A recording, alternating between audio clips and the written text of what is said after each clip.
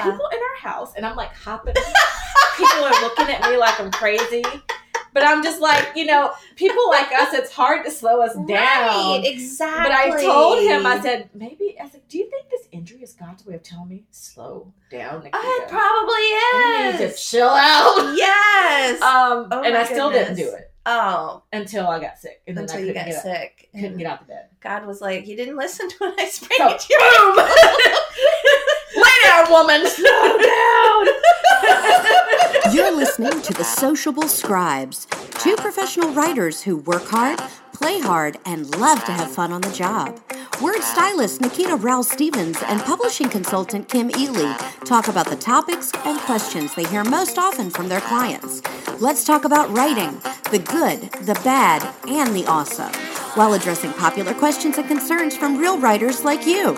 If you're a writer, someone who aspires to write, or just wants to learn more about writing and publishing and have a lot of fun along the way, welcome to the tribe. Here are your hosts, Nikita and Kim, two writers who love to socialize, the Sociable Scribes. So there's a lot of excitement, there's a lot of anticipation. Yeah. Because it's the only time where your whole year is kind of laid out in front of you. True. And it's very interesting because I was meeting with my coach last week, and we were talking about, how things are different going into each year. And we kind of laid out some of the things and my goals and things for the business. Mm-hmm. And I said, well, it's interesting because I had some of these same goals at the beginning of 2018. Yeah. And what we realized is 2018 was a year of laying foundation for me. Yeah. And while I had some of those goals, and because it's easy to get jaded when it comes to setting goals and get into a new year. It's like, well, I had this goal last year, and I got this goal again this year. Is it going to happen? Right. It's Very not. true. It's not that. It's just the fact that I had those goals for next year, and I had a lot of intention for those goals. Right. But I wasn't ready to accomplish them yet. There is a different feeling coming into this year that I am armed with what I need to execute 100% of those goals that I set last year. I was setting the foundation for. Oh, that's awesome. Which is, I think that's a great lesson in goal setting, and for people not to get discouraged, because so many people set goals in January, and then by March, that's when the gym thins out. That's when I'm waiting to go. That I hate going to the gym in January. Oh, it's the worst. Every machine. I'm like, well, you quitters, please leave. Like, seriously. I'm sorry. You going through going, so hard. You're not going to be here next month. Can you just get off the machine just now? Go home. You are making my gym experience horrible. That's too funny. But very true. Very true. It is that very happens. true. So, Yeah. But that's me. What about you? What's behind your curtain, Kim? I'm sort of in a similar mode. Yeah. I really I did something I hadn't done since I started my business in November 2000. I mean, I had started my business earlier, but I really did it full time starting in November 2017. I realized I hadn't ever really taken a day off. Oh. I had just been working. Like, even when I went on vacation last summer, I took my laptop with me. So there we would be at, Holiday Inn or wherever. And there I am, Jerry's asleep and I'm typing on the laptop. And I'm like, I have got to take a break. Yeah. So I did. I took 2 days off. I know it doesn't sound like much, but still, what a difference that made. And taking better care of myself. I did something I didn't tell you about this. I did float therapy. How was that? It was amazing. So you've heard of the float therapy, yeah? So it's like a big giant pod, and it's filled with water and 1,000 pounds of Epsom salt. And you go into the pod, and the water is 98.6 body temperature. And because there's so much salt, you float. And so you go into it, and the idea is to relax. Initially, I was like, could you freak out? I thought I was going to. Not before I tried it. So I was worried. I didn't feel claustrophobic, which was good. But they said you can crack the egg. You can crack the lid open if you feel claustrophobic. You can either have the lights on or off, and there's music, so you can either have the music playing or not. Huh. I chose to have the lights off, and I think that was the right decision. Did you play music? I did play the music. Okay. You have earbuds in so that you don't get water in your ears. But you can still hear the music through the water. Okay. But it was like the first 10 minutes, I'm like, this isn't working. I was fidgeting. I'm like, what do I do with my arms? Yeah, because you're like me. You don't like to sit still. No, I don't. I'm like, what do I do with my arms? So I put them over my head. Do I do this? Do I do that? Blah. And so all these thoughts are going through my mind. And then it was like everything clicked in and I just relaxed. And it was like I was one with the water. Now, how long was the session? For an hour. Ooh, so that's a long time. It was To be fantastic. I didn't want it to end. Really? It ended, and it was such a feeling of like, it was like taking a nap while still being awake. What?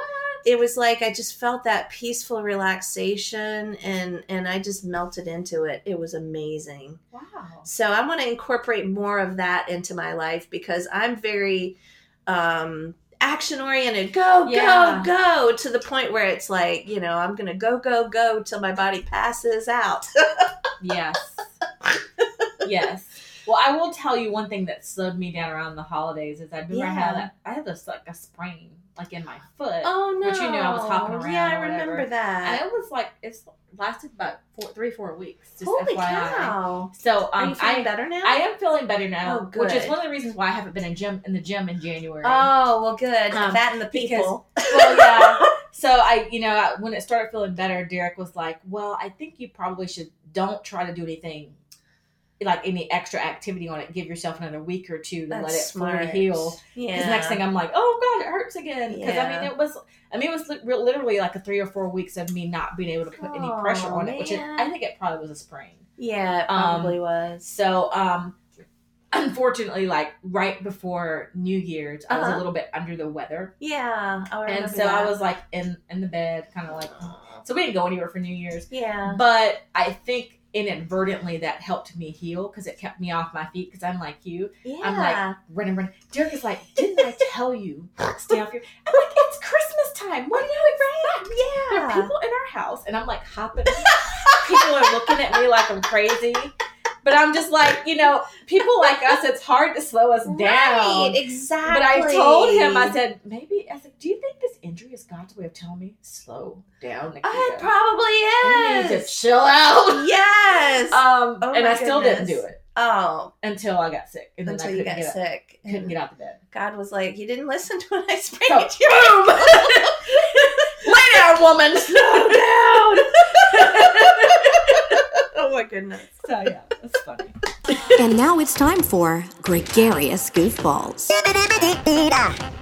All right, it's time for Gregarious Goofballs. Oh, what you got, Kim? Oh, Lordy. Okay, so one of my very dearest friends, Eric.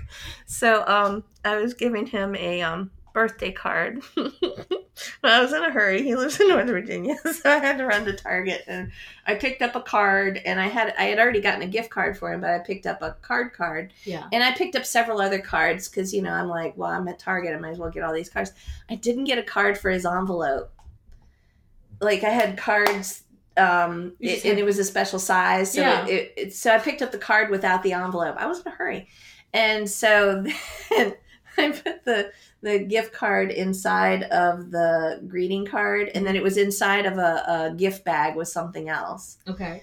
And then he pulled it out, and he goes, "You didn't even sign the card." Oh gosh.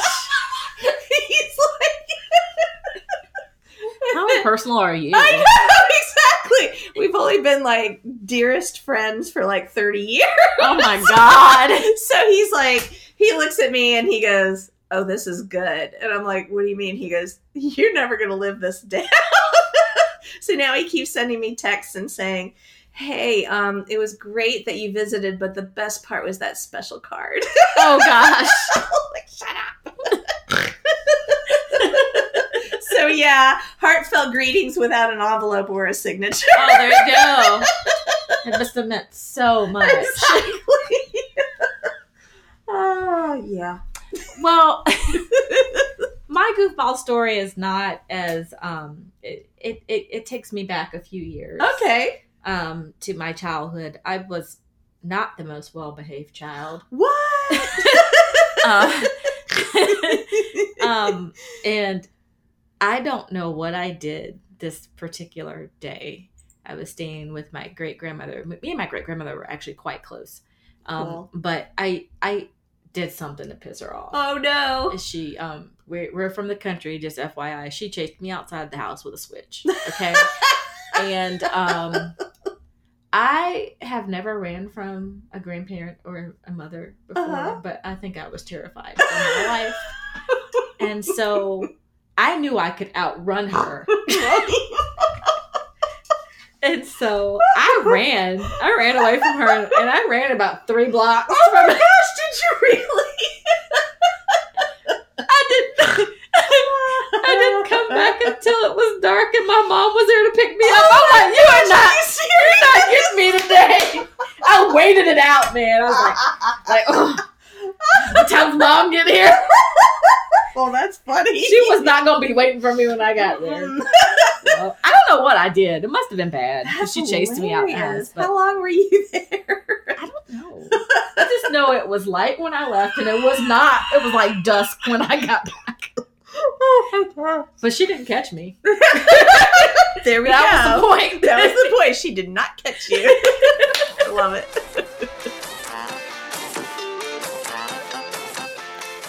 So, Kim, I'm super excited about our topic today. Yes. We're talking about migrating from nonfiction to fiction. How far is the distance? And I think that we are very qualified to talk about this because you are very much a nonfiction expert. Definitely. And, fiction is kind of my thing. Yeah. So I think this is going to be a really fun discussion. Yes. I'm really intrigued by this. Yeah. So the reason why we wanted to talk about migrating from nonfiction to fiction is because it's a greater distance to go from nonfiction to fiction than from fiction to nonfiction.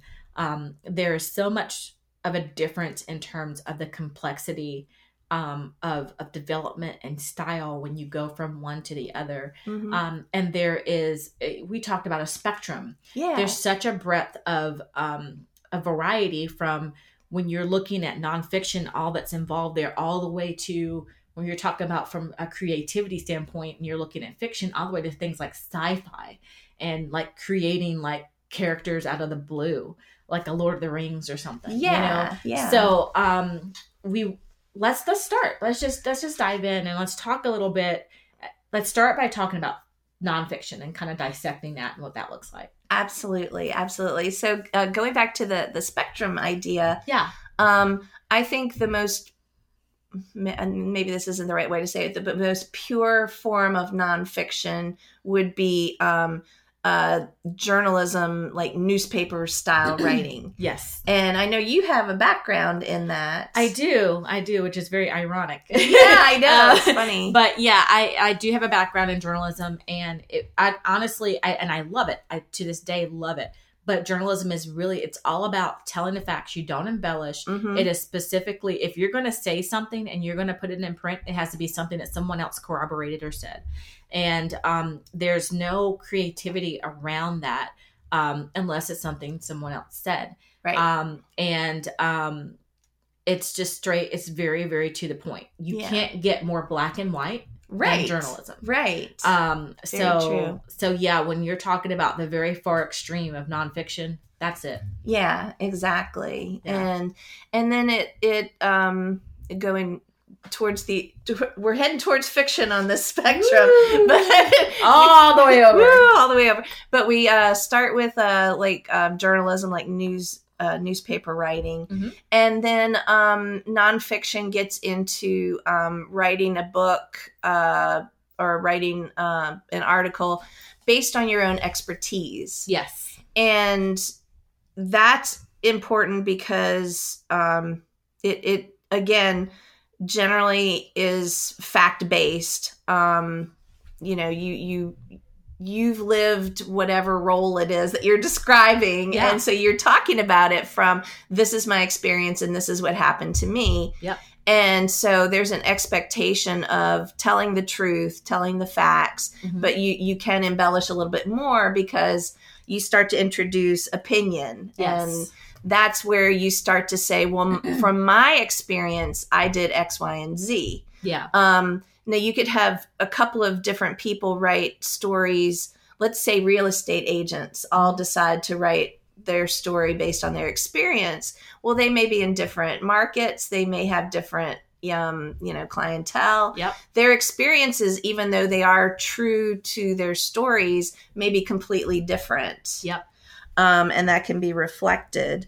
And then, and we just recently did the podcast on memoirs. Then you talk about the difference between biography and memoir, which would be if you write a biography of your life, it's kind of like just the facts. Yeah, You're pretty just much describing it.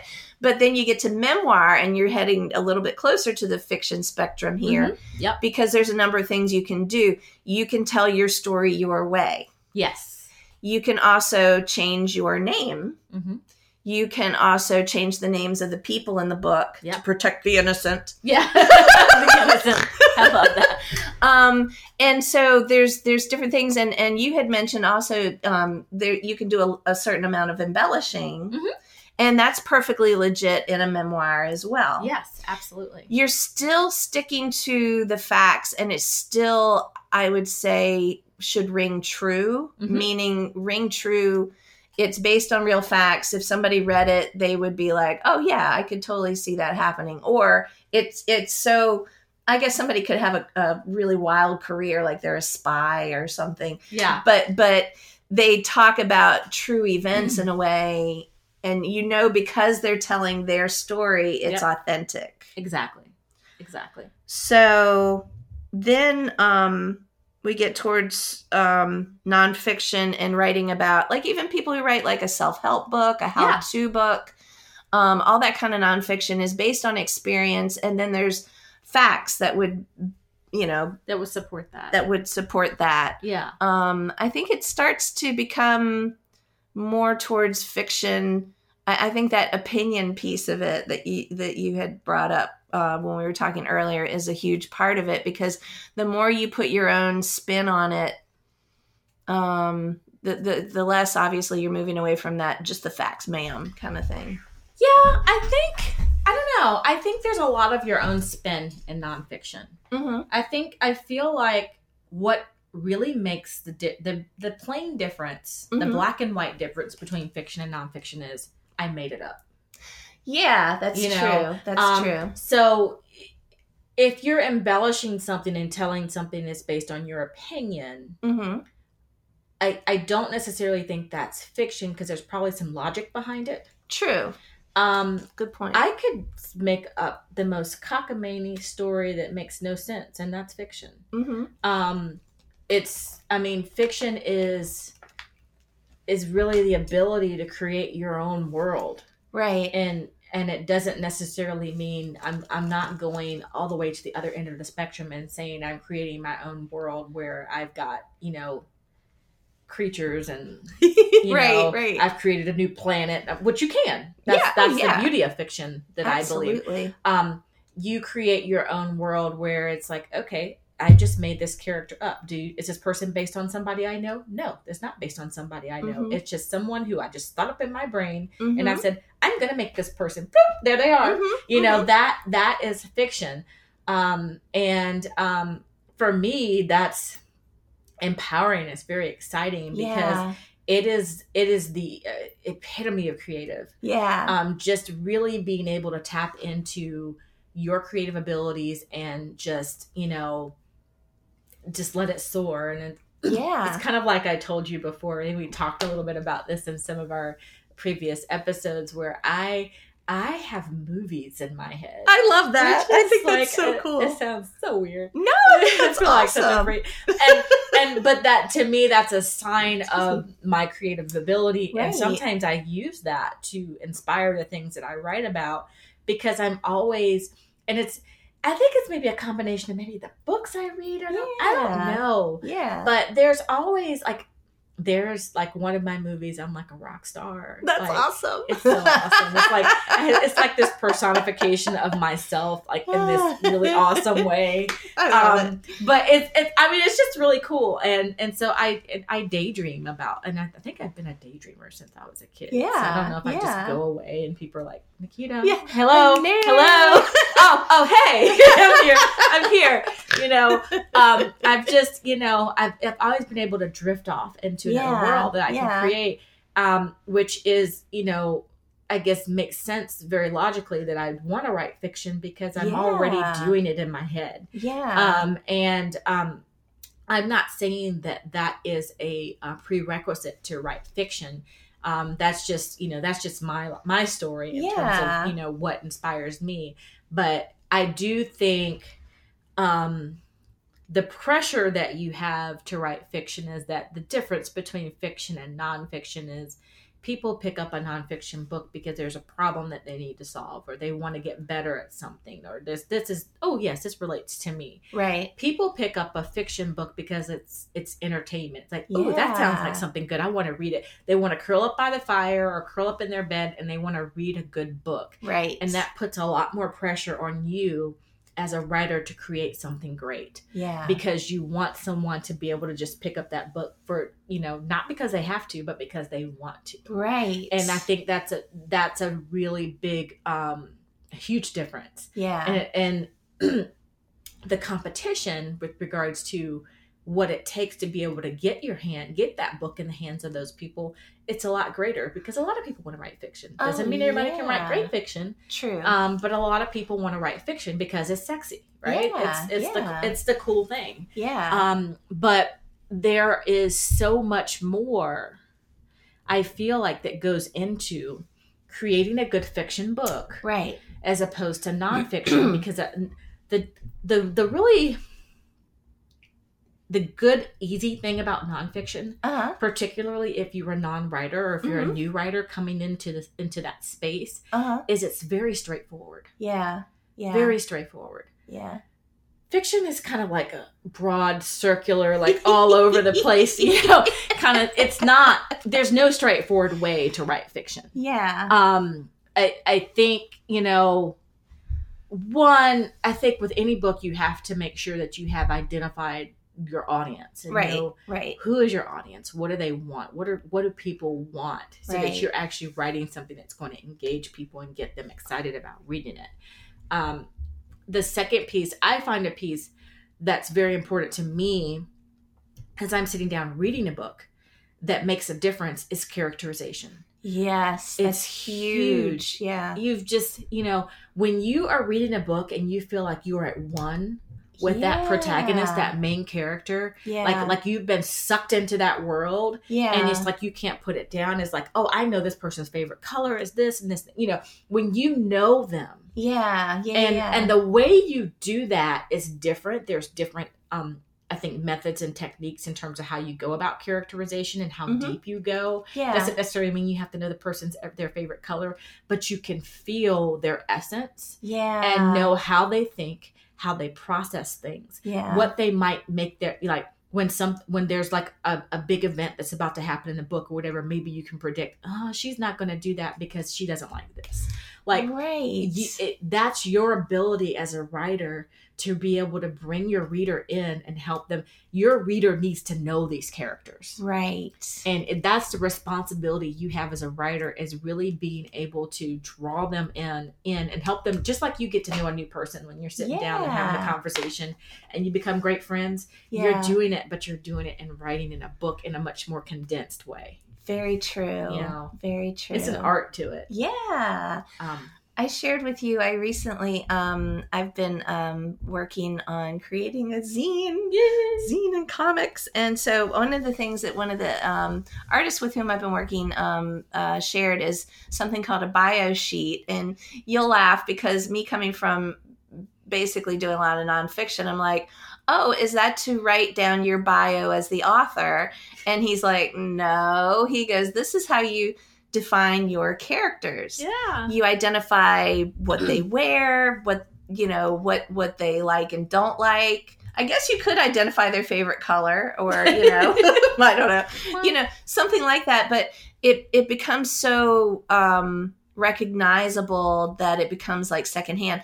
I think about the show Friends, and the characters on there are, like the first season, when people were watching, you may not know who they are, but by the second or third season, oh, well, Joey's not going to like that because, Joey doesn't share, or, Chandler's going to say something, sarcastic, or, whatever fits in with their character. You're identifying, you're creating their own little, fictional life. Which is exciting. I think it's really cool. So that kind of brings to mind, the whole process of outlining. Yeah. Because for one, I'd have to say outlining is really specific to the person. Yeah. That's true. I think the way you process information, it's going to dictate the way you outline. And for those of you that may be struggling with outlining, I know you don't want to necessarily hear this because it's like, well, crap, tell me how to do an outline. And I can't tell you how to do an outline because the way I do an outline is not going to match necessarily the way you do an outline. If you're someone who is very detail oriented and very meticulous, you're going to be a person that's going to do chapter by chapter. I want to say this, that. What? How about you, Kim? How do you do an outline? Does it vary per project, or do you have a process for how you outline? It varies by project. Okay. Usually, it will start with I have a high level idea of, well, essentially, I want this to happen. I guess like you could almost describe it like people will say you have an elevator pitch. Okay.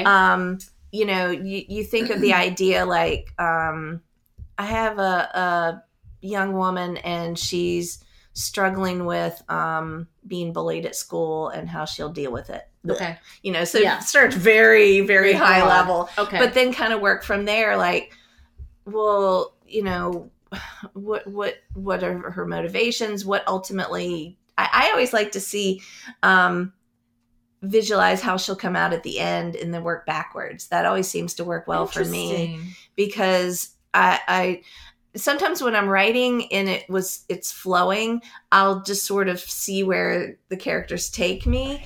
But sometimes, especially if I'm doing something as organized as a book or a story, I want to start with the ending and then work my way backwards. That's just me. That's interesting. So I am the opposite. Interesting. I'm completely the opposite. Yeah. And my outlining process is a lot more loose.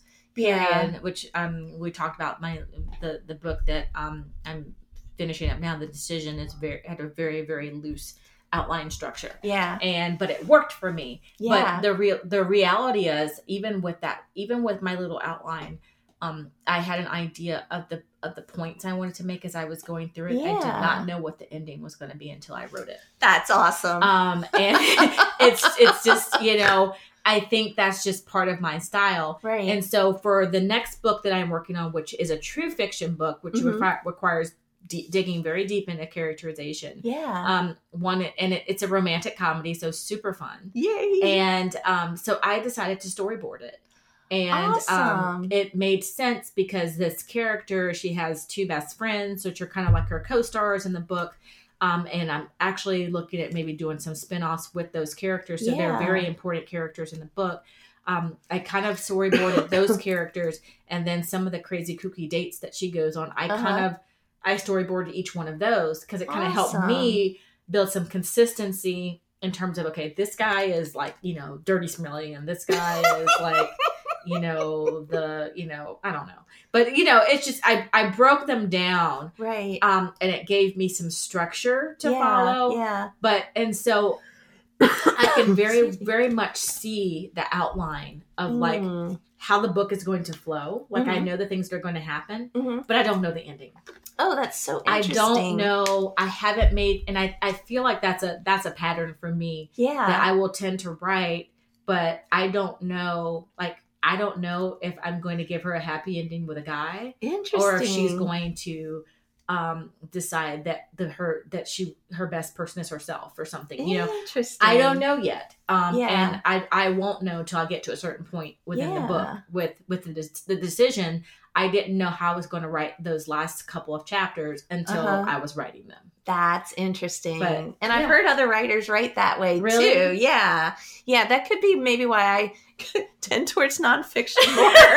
Because I'm like, I want to know how it... Yeah, that's true. But I mean, nonfiction is so much more finite. Mm-hmm. And it's funny because when I was writing the decision, like, so it's funny the iterations between it, because I still think we have decided that book is really kind of in the fiction world. Yeah. It straddles, it kind of touches a little bit the nonfiction. Yeah. But it's very much written in a fiction style. Yeah. And the messages that are in it are nonfiction. Yeah. And when I decided I wanted to write this book, it was like, okay, I'm going to write a nonfiction book. And I like started to do the outline and I started to write it and I was like, this sucks. You know, like I don't like this at all. And so the style that I created in migrated from that because my style naturally goes toward the fiction. And when I started to write it that way, then everything came together and it flowed. It's just the way I write. I think you bring up a couple of really good points. One is it's okay to be partway through the process and go, this sucks. and start over because I think a lot of writers frustrate themselves by saying, well, I'm on this path and I'm going to go down it, doggone it. And why waste your time? Why beat your head against the wall? It's hard enough to write a book without doing it that way. But I love this because you did migrate from nonfiction to fiction. The topics that you're talking about are very real. Yeah. And I think that touches on another point of fiction is a lot of times it has to be, it depends on the genre. Mm-hmm. But if you're writing about something that's real, quote unquote, not science fiction, you're writing about people in a workplace, it has to look and feel like what the reader expects. Yeah. For a workplace. Yeah. It made me think about a expression, truth is stranger than fiction, because there's events that will happen in the world and you're like, if somebody wrote that as a story, it would be too fantastical for someone for it to be believed. True. So it, even though, fiction is incredibly creative, you have to keep in mind the boundaries of your reader's believability. Is that a good way to put it? Maybe. Yeah. If you say in the decision, and you did not do this wisely, but if in the decision, which is based in a workplace, if all of a sudden she opened a door and fell into Narnia, you'd be like, what the what? You know what I mean? The reader, I mean, that's obviously like a genre switch, but the reader would be like, that can't happen. Yeah, that kind of thing. So I think that's an interesting part. I think that's why storyboarding too, it helps you keep that continuity. It's Would a you process. agree? Yeah. I think it takes you, for me, it took me through the process. It helped me think about the story that I wanted to tell and what I wanted my characters to go through. Now, interestingly enough, my storyboard, like my outline, just very, very simple. I did not storyboard my entire plot. Okay. Which you can. Interesting. I storyboarded my characters. Okay, what does that look like? Basically, I kind of just built this big board, and I put each character, and I wrote down different characteristics of that character. Okay, and it helped me build who I wanted them to be. Okay. Does that make sense? Yes, it does. And I don't say this to trivialize it, but it almost sounds like you're building like a dating profile. Kind of. Well, for this particular book, it kind of is that way because she dates all these weird guys. Yeah, and that was the reason why. I think if I didn't have her dating all these different guys, right? I don't know if I would have used storyboarding as a tool. Interesting. Because I have a very clear idea in my mind of who she is. Right. And I have a very clear idea in my mind of who her two friends are. Gotcha. Which are all your main characters in the book.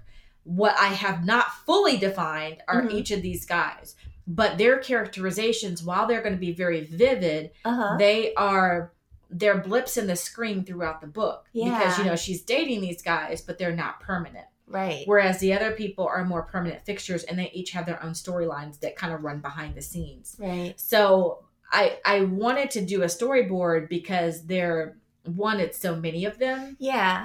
And two, it helped build that continuity so I could say, okay, this guy, this is the problem that she had with him. Right. This guy, this is the problem she had with them. And those are the different things that as people are reading it, can say, oh yeah, I've dated that dude. I've dated that dude. Yes.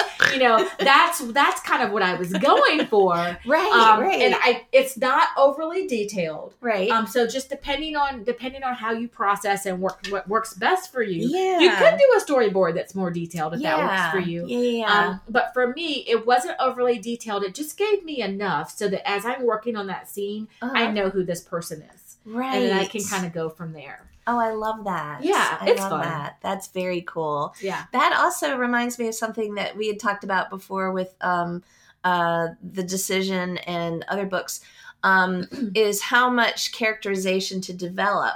And I loved how you addressed The Decision. So if you don't mind, talk about that. Well, it's funny because it was a battle. And I, you and I talked about this with The Decision, because The Decision, it rides the line of fiction. We've defined it as fiction, I guess, at this point. Yeah. And the question I asked myself as I was writing this book is it really fiction? Because I did not dive very, very deep into characterization. Mm-hmm. But one of the essences of this book is to put the reason why it's called The Decision is it puts the choice in the hands of the reader, right? To pretty much navigate the life of the main character. And as you do that, because of the way it's written, I think it was important. You brought this to my attention, Kim. It's important for a lot of the things that happen, well, not happen, but a lot of the characters to be up to the interpretation of the reader, because that's really the whole essence of the book. Right. And so the characterization in The Decision was actually deeper than I thought it was, because I built the characters based on you know who they are. Mm-hmm. I just don't, the characterization that I don't do in this book is she had long blonde hair and long lashes and blue eyes, and it's not that characterization where you can read and can visually see who that person is, but that this person is very strong-willed and that they don't take crap, and if they try to do this, she's going to do that. Who she is. Mm-hmm. You know who the boy. You know who the people are, and I left the other pieces to your interpretation because there's so much of an element of choice in this book. Yes. That person could be whoever it could be you. Yeah. Yeah. If you relate to that person, it's you. So yeah. I want to tell you, I think that's very skillfully done, because you're welcome. It wasn't on purpose. No. You're too funny.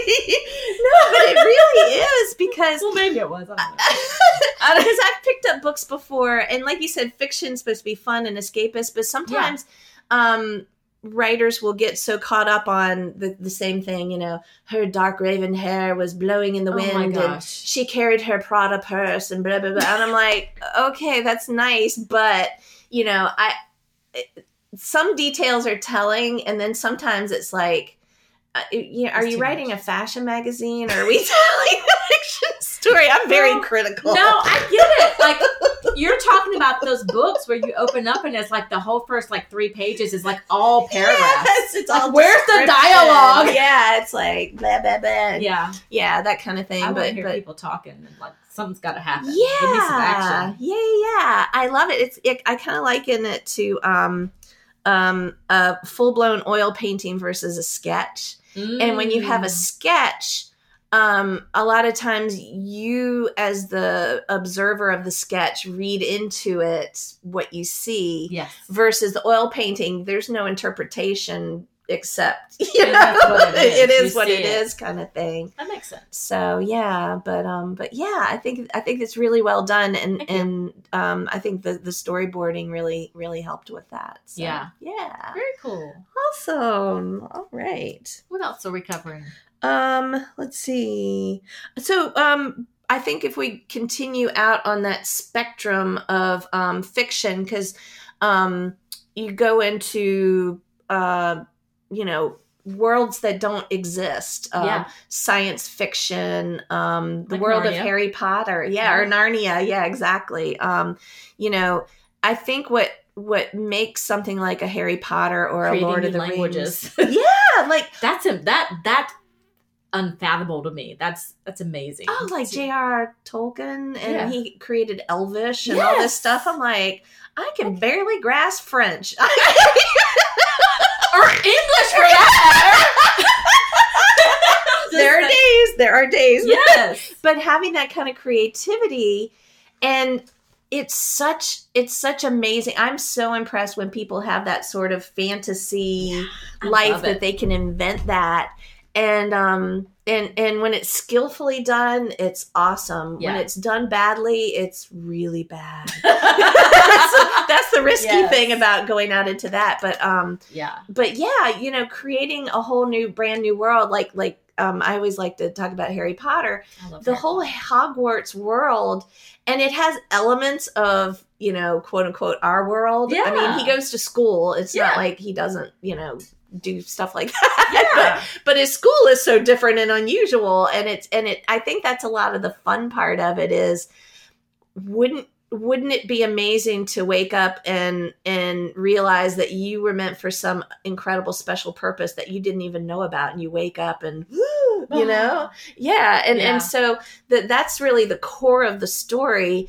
All the other parts are like icing on the cake, all the fun details of the Bertie Bott's every flavored candy and all those crazy things. Yeah. So I don't know. I think too, when you're doing that kind of fiction, it's more important than ever to have a storyboard. Oh my gosh. Yeah. And to have a bio sheet and to understand your character backwards and forwards. And especially in these days of the internet, you do not want to say a character was born on the planet Zeltron and it turns out they were born on, Star 51. Not a science fiction writer, in case you couldn't tell. But you know what I mean? And then have it be like, because nothing irritates me more than reading a book and you're all engaged in it and it's fantasy, and then they say something wrong. Case in point, watched a movie the other night. It was called The Beguiled. And it was a perfectly good movie, but it was supposed to be set in Virginia in the Civil War. Yeah. And they had Spanish moss in the trees.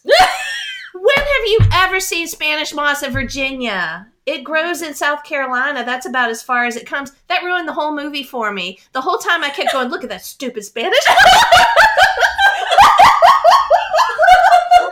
This is not Virginia. You're so funny. But you know what I mean? Something get like it. that. Yeah. Yeah. It's Well, I think the more creative you get mhm.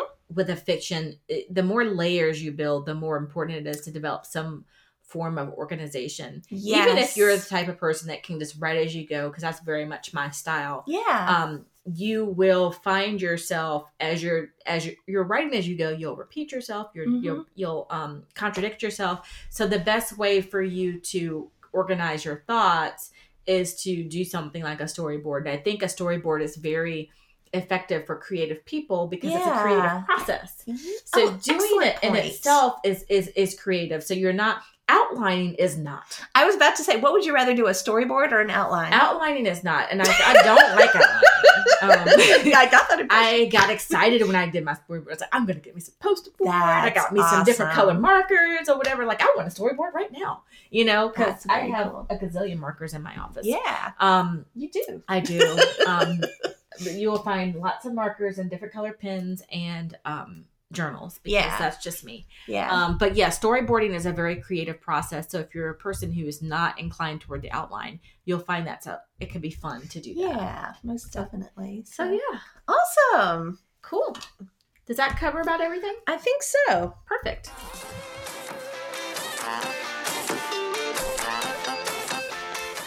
All right. right, Kim, are we ready for a quick recap from what we talked about today? Absolutely. I find this so interesting. I love it. Yeah, it's very cool. So talking about migrating from nonfiction to fiction and the spectrum from writing all facts. Thank you. All facts, newspaper style, right? To all the way to fantasy. Fantasy, exactly, and all the steps in between. Yeah. And one of the things that we really established when it comes to nonfiction is nonfiction is very straightforward. Mm-hmm. Because you are telling facts, or you're telling something based on facts, mm-hmm. or based on knowledge that you have. Right. It's very easy to write it in a very logical, straightforward way. Right. Fiction is very different from that. Yeah. It's not logical. Yeah. A lot of times. It's not straightforward. It just really depends on the story that you're telling. And it's not fact. It's coming straight from your head. Yeah, exactly. Very true. And I loved your point about opinion, that when you introduce there's fact, which on the one side of the spectrum, then mm-hmm. you sort of have opinion that mm-hmm. gets introduced in the center. And then fiction tends towards pure creation. Yeah. So, and in my opinion, I think a vast majority of the nonfiction books, with the exceptions of your memoirs, which mm-hmm. we've talked about, right? I think the vast majority of your fiction, nonfiction, really falls in that opinion. Yeah, area, yeah. Because people are telling that story, or they're giving you advice based on their experiences. Very true. Their perspective. Very true. Awesome. Yeah. Well, thanks so much for joining us, you guys. And be sure and leave us a comment and let us know if you've migrated something from nonfiction to fiction. Yeah. And have a great week. Thanks for listening to the Sociable Scribes podcast. Don't forget to tune in next week to learn more amazing tips on writing and publishing. And if you like this podcast, please leave us a review and share it with a friend.